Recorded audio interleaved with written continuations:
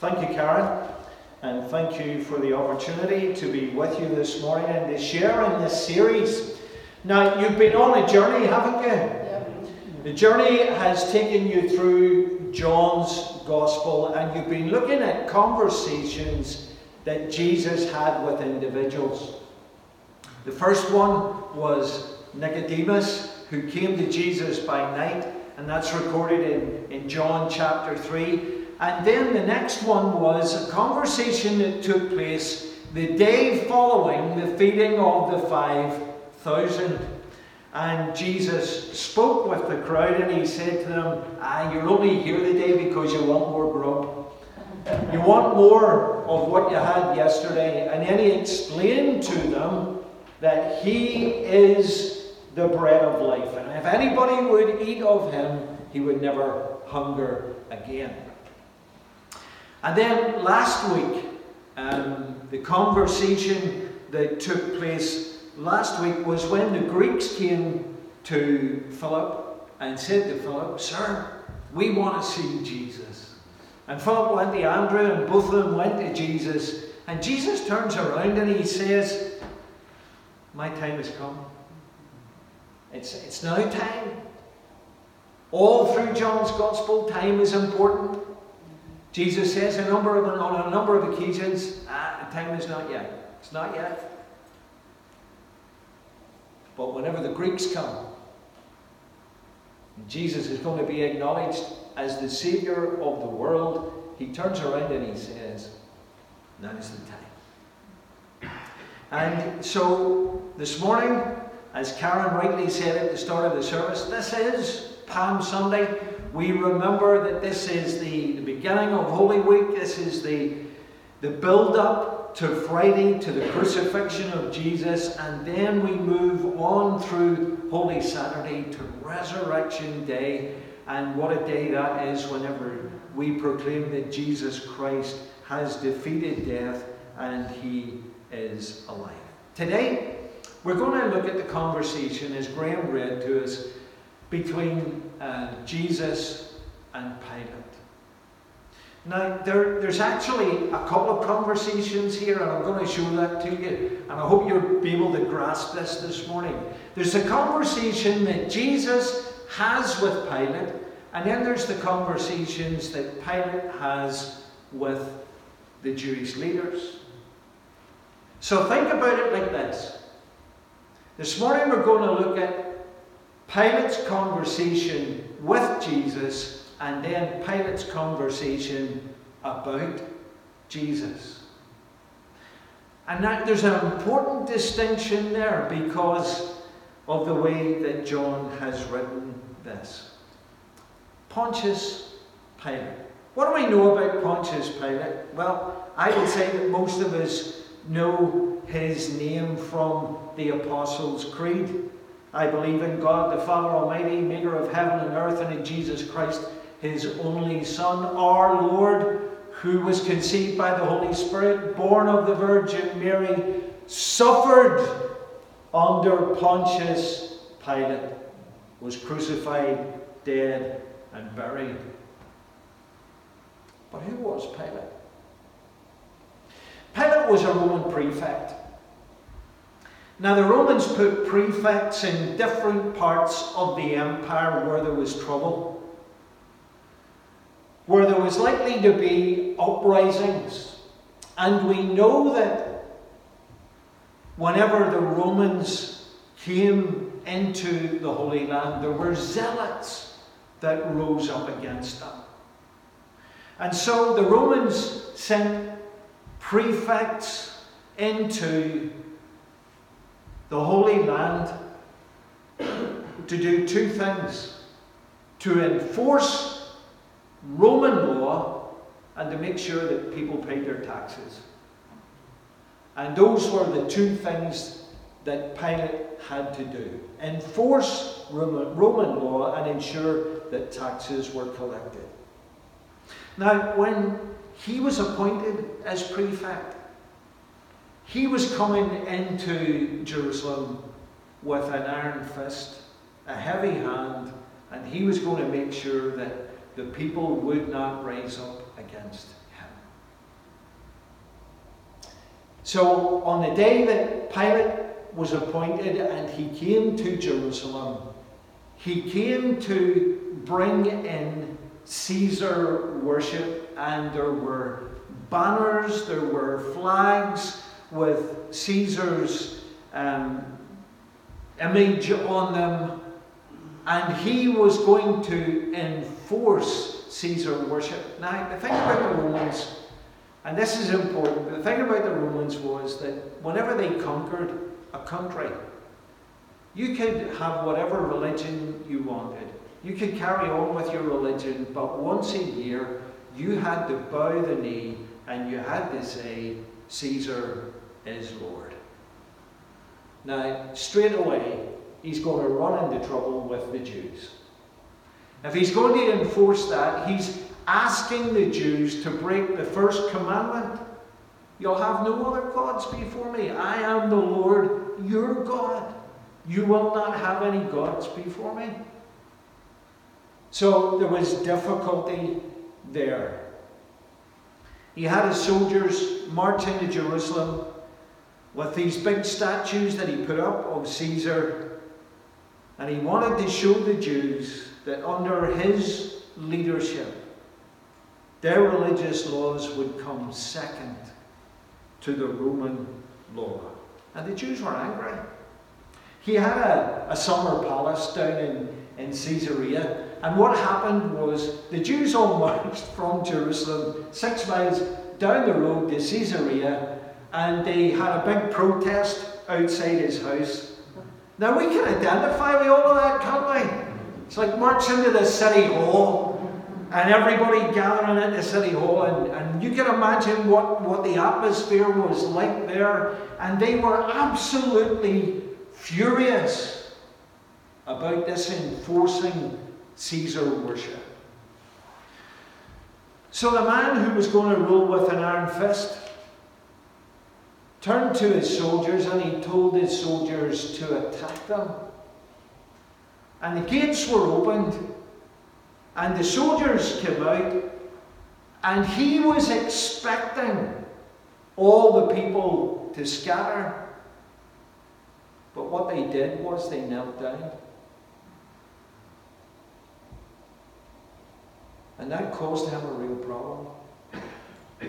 You see, the problem was he didn't want to be known as the prefect in the Roman Empire that killed women and children who were defenseless. Don't want to make too many comparisons to what's going on in our world today, but we've all seen on our television screens that women and children have been greatly affected by the situation in Ukraine. So what happened next was he called a meeting with the Jewish leaders, and he entered into a pact with them. You get on and do your thing, and I'll do the thing that I'm sent here to do. We'll have an ordinary acquaintance with each other, and we will just work side by side. That's all right, until 5 years later, this man called Jesus comes along, and he starts teaching and preaching about the kingdom of God, and he starts to perform miracles, and then he goes and he raises Lazarus from the dead. And everybody's astir, and everybody's wondering what in the world is going on here. And during his 3 years of ministry, Jesus exposes the hypocrisy of the Jewish leaders. And it puts him on collision course with them. They organize a kangaroo court when he enters into Jerusalem on Holy Week. He's teaching in the temple. They don't like it. He confronts them practically every day. And they arrange to have him arrested in Gethsemane. They organize their own little kangaroo court, and they try him for blasphemy. And false witnesses give evidence on trumped-up charges. The Sanhedrin, the ruling authority of the Jews, proclaim that he is guilty, but they've got a problem. And the problem is that under Roman law, they're not allowed to put anybody to death. They're not allowed to kill anybody. And so now these Jewish leaders need Pilate. They haven't been willing to accept his authority up until now, but now they need him to put Jesus to death. Now, John's Gospel is absolutely fascinating in the way that John has written this account of what happened when Jesus appeared before Pilate. You see, the scene is played out on two stages. The public stage, where he talks about Jesus. And the private stage, where he takes Jesus away from the crowd and he takes him inside into the inner court and he talks with Jesus. He talks face to face with Jesus. Now, the first involvement of Pilate in this story happens in public. And we're going to look at verses 28 to 32. Alright, so if you remember, this is outside. Jewish leaders took Jesus from Caiaphas to the palace of the Roman governor. By now it was early morning, and to avoid ceremonial uncleanness, they did not enter the palace because they wanted to be able to eat the Passover. So Pilate came out to them and asked, "What charges are you bringing against this man?" If he were not a criminal, they replied, "we would not have handed him over to you." Pilate said, "You take him yourselves and judge him by your own law." And here's where they turn around and they say, "But we've got no right to execute anyone." And they objected.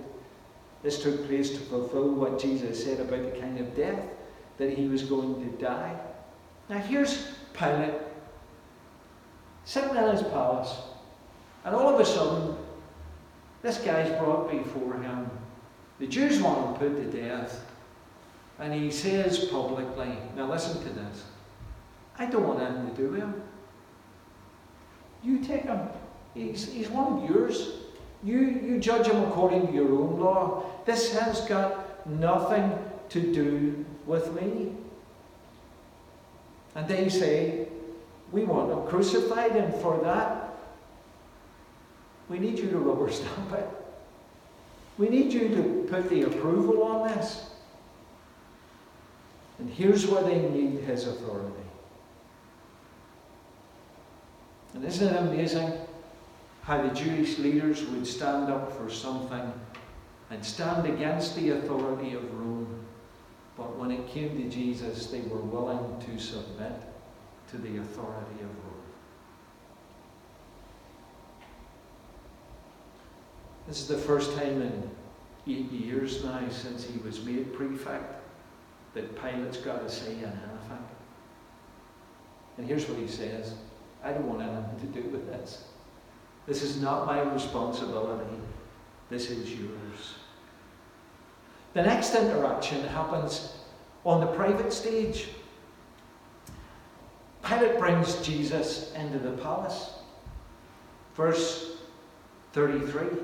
Pilate went back inside the palace, summoned Jesus and asked him,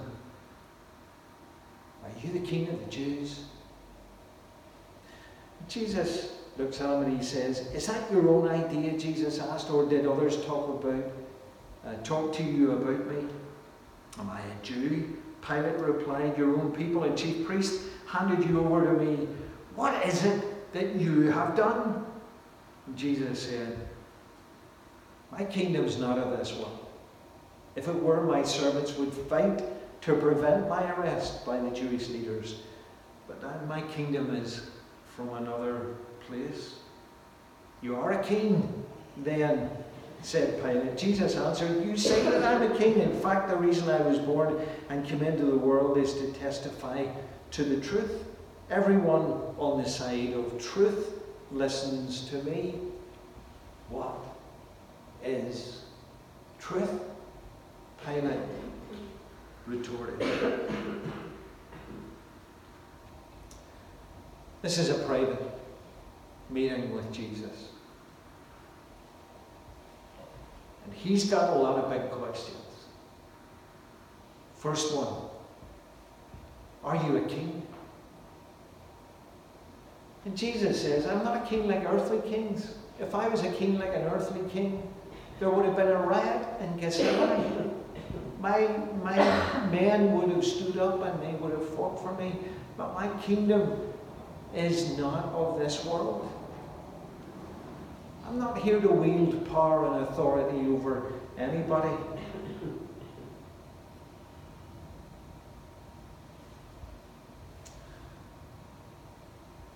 He submitted himself to the Jewish authorities without resistance. In fact, he made restitution when Peter tried to stand up for him in the Garden of Gethsemane. Then he made the most transparent statement of who he was and what his mission was. You get this. All through John, his mission has been kept a secret. And as I said earlier, time is important. In John 2, at the wedding in Cana of Galilee, his mother came and she said to him, you know, they've run out of wine here. And he turns around there and he says to her, it's not the right time. And she does what any Jewish mother does, totally ignores him.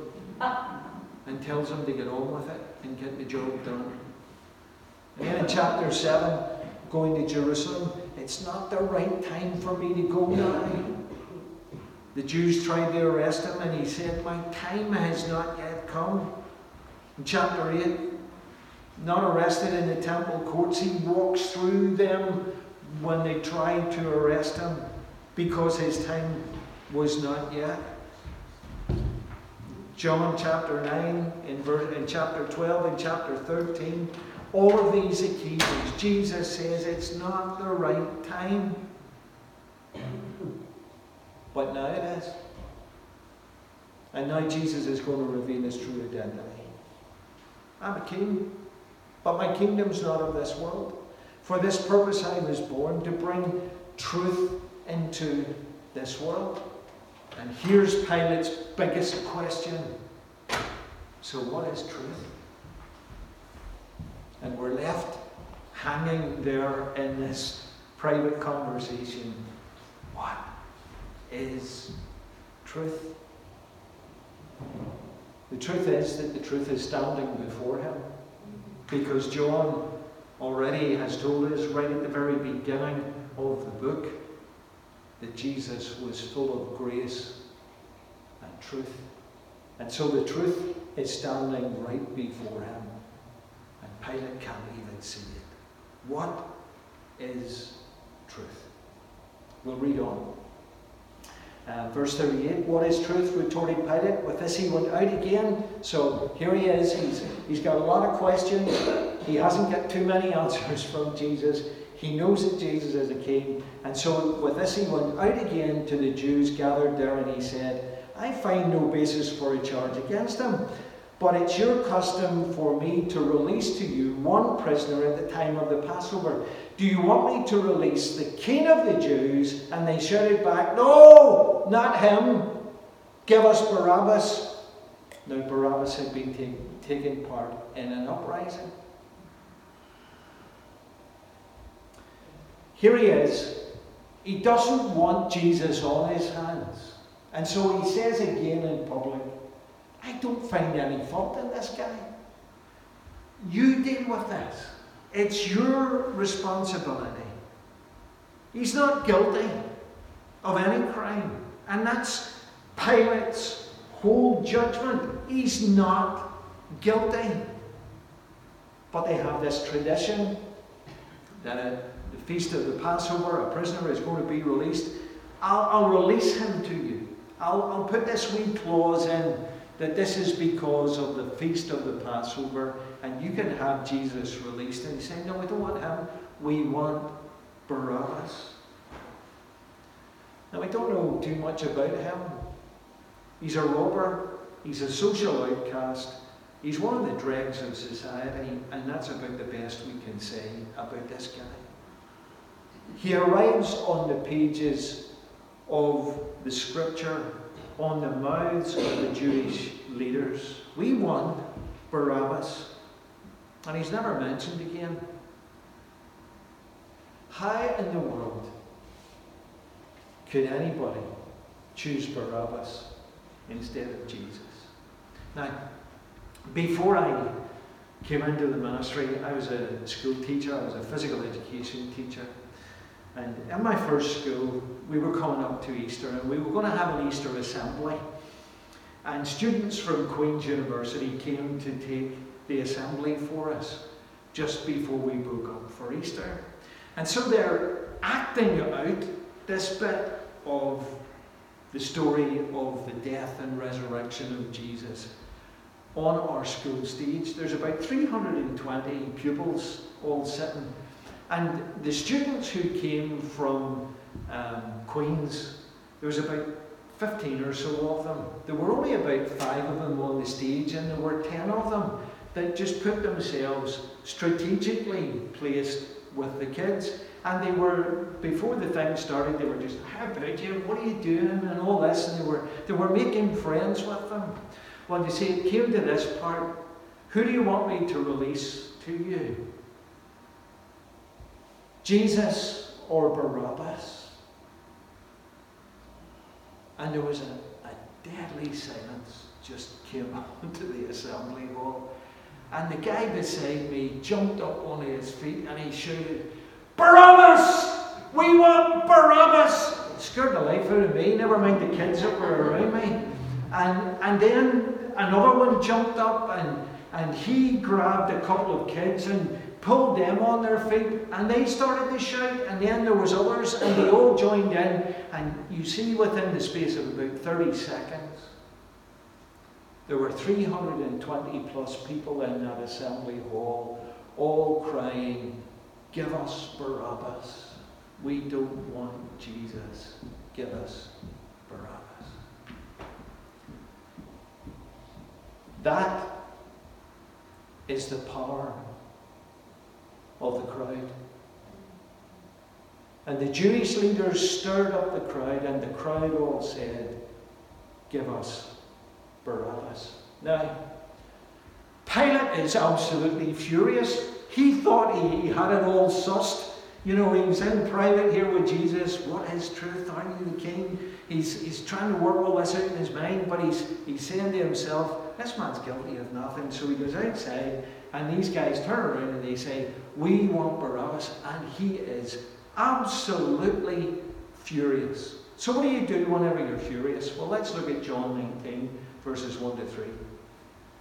And here's what it says. Then Pilate took Jesus and had him flogged.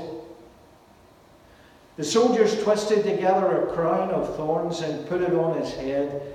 They clothed him in a purple robe and went up to him again and again, saying, Hail, King of the Jews! And they slapped him in the face. Now, in private, Pilate is absolutely furious. So what do? You take your anger out on somebody that's innocent. Now, we would never do that, would we?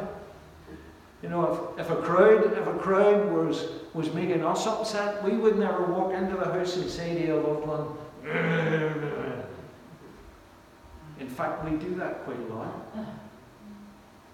We take it out on people that have got nothing to do with the situation. I'm guilty of that.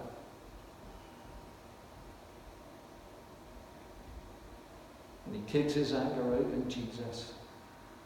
And it's all done privately. And then the soldiers, they join in. Crown of thorns, the robe, the punching him with their fists. Then he goes back outside.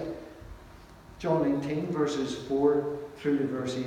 Once more Pilate came out and said to the Jews gathered there, Look, I'm bringing him out to you to let you know that I find no basis for a charge against him.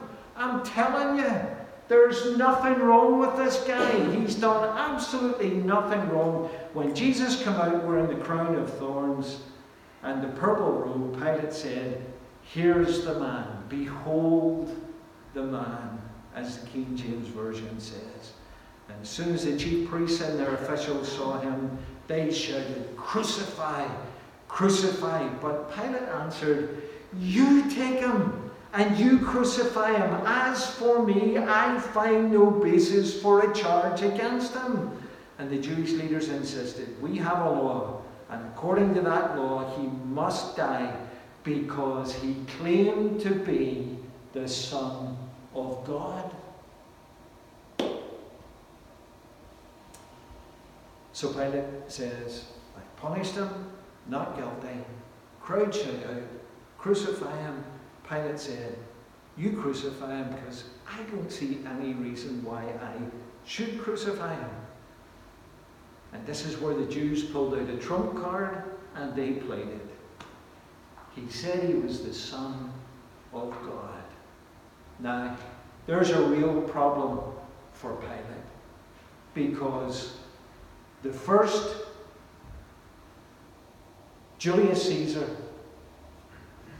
had turned around the first emperor ever to call himself a god.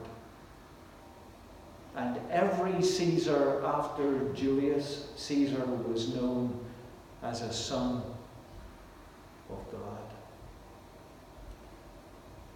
And the Jews are saying to Pilate,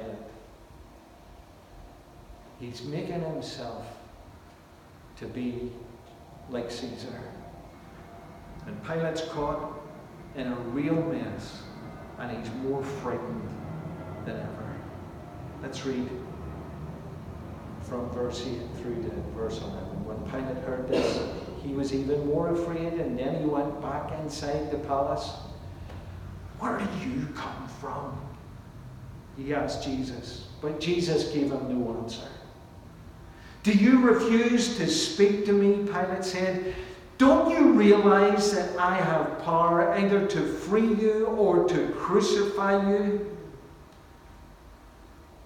And Jesus answered, you would have no power over me if it were not given you from above. Therefore, the one who handed me over to you is guilty of a greater sin. And look what verse 12 says. From then on, Pilate tried to set Jesus free. Where do you come from? No answer.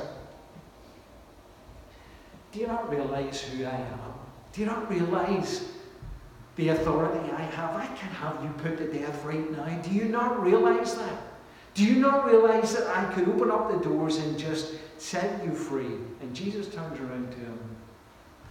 Pilate, you've no authority at all over me unless it's been given to you by my Father in heaven. And when he heard that, he wanted to release him. Verse 12. From then on, Pilate tried to set Jesus free, but the Jewish leaders kept shouting, if you let this man go, you're no friend of Caesar. Anyone who claims to be a king opposes Caesar. And when Pilate heard this, he brought Jesus out and sat on the judge's seat at a place known as the Stone Pavement, which in Aramaic is Gabbatha. It was the day of preparation of the Passover. It was about noon. Here's your king, Pilate said to the Jews. But they shouted, take him away, crucify him. Shall I crucify your king? Pilate asked. Now listen to this. We have no king but Caesar. The chief priests answered. And finally, Pilate handed him over to them to be crucified.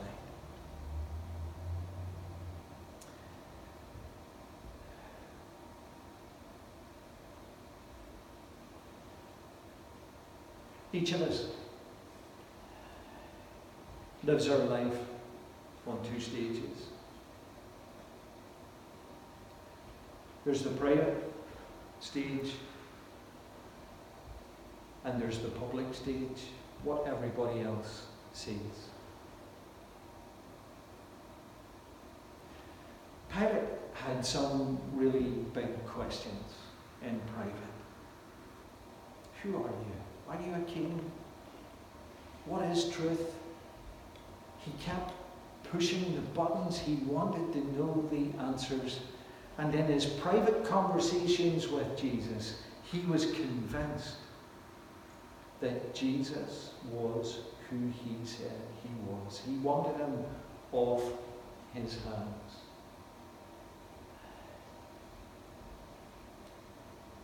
But he gave in on the public stage because of the pressure of the crowd.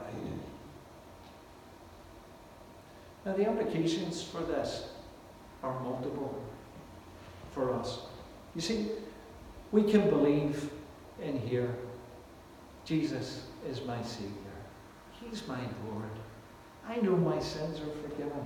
I know that I should be doing the right thing. But you see, as soon as you step out of the private stage and you step onto the public stage of life, you come under all kinds of pressure. And the crowd has power when it comes together. One of the things that I was involved in whenever I was a teacher was a thing called Youthways. It was for young people who were really educational figures, and they were put on a government scheme, and our responsibility was to give them life skills and also to place them in employment for short periods of time and to be mentors to them to help them. There were a group of 24 of them, and there were 3 tutors that looked after them, and we went away for a week to Ballycastle just so that we would gel together. And on the first night we used the group technique with them. Basically that is, the leader of the group would say, okay, here are the rules. Rule number 1, everybody in bed by 10:30, lights out at 11 o'clock. Now, you're talking about 16, 17-year-olds here, right? How many 16, 17-year-olds go to bed at 10:30 and the lights are at 11 o'clock? And they're all sitting there because they're new to us. And they're all sitting there and they're going, yep. Knowing full well that they're not going to do it. And one of the leaders then would say, I'm not going to bed at 10:30. I don't go to bed at 10:30 at home. Why should I go to bed at 10:30 here? And everybody's looking at her. Oh, what did she say there? Is she standing up against her? Oh, well, eventually we entered into a negotiation, and the net result of that was they would be in bed by 2:30 and lights would be out by 3 o'clock. Right. That was the net result of that. Now, you see, over the year, as we employed that technique, they became more and more powerful. And they challenged every single thing that we tried to do for them. At some point, somebody had to stand up and say, I'm the boss, and that's not happening. But Pilate succumbed. And he gave in, and Jesus Christ was crucified.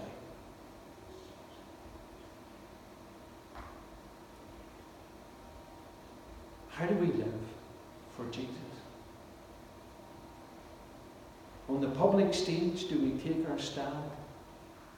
And do we say, I have decided to follow Jesus. No turning back. No matter what opposition I face, I am going to follow Jesus.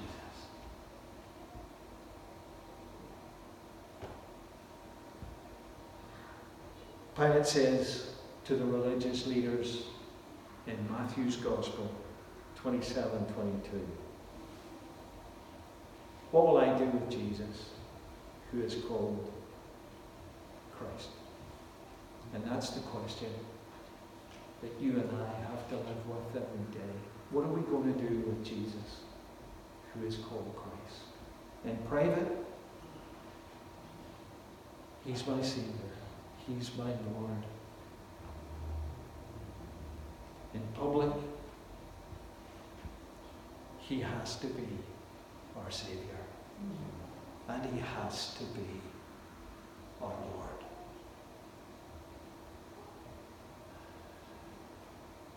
Old man used to say to me,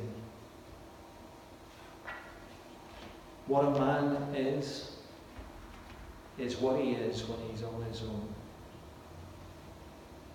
But he needs to walk out the door and be the same man in front of the crowd as he is on his own.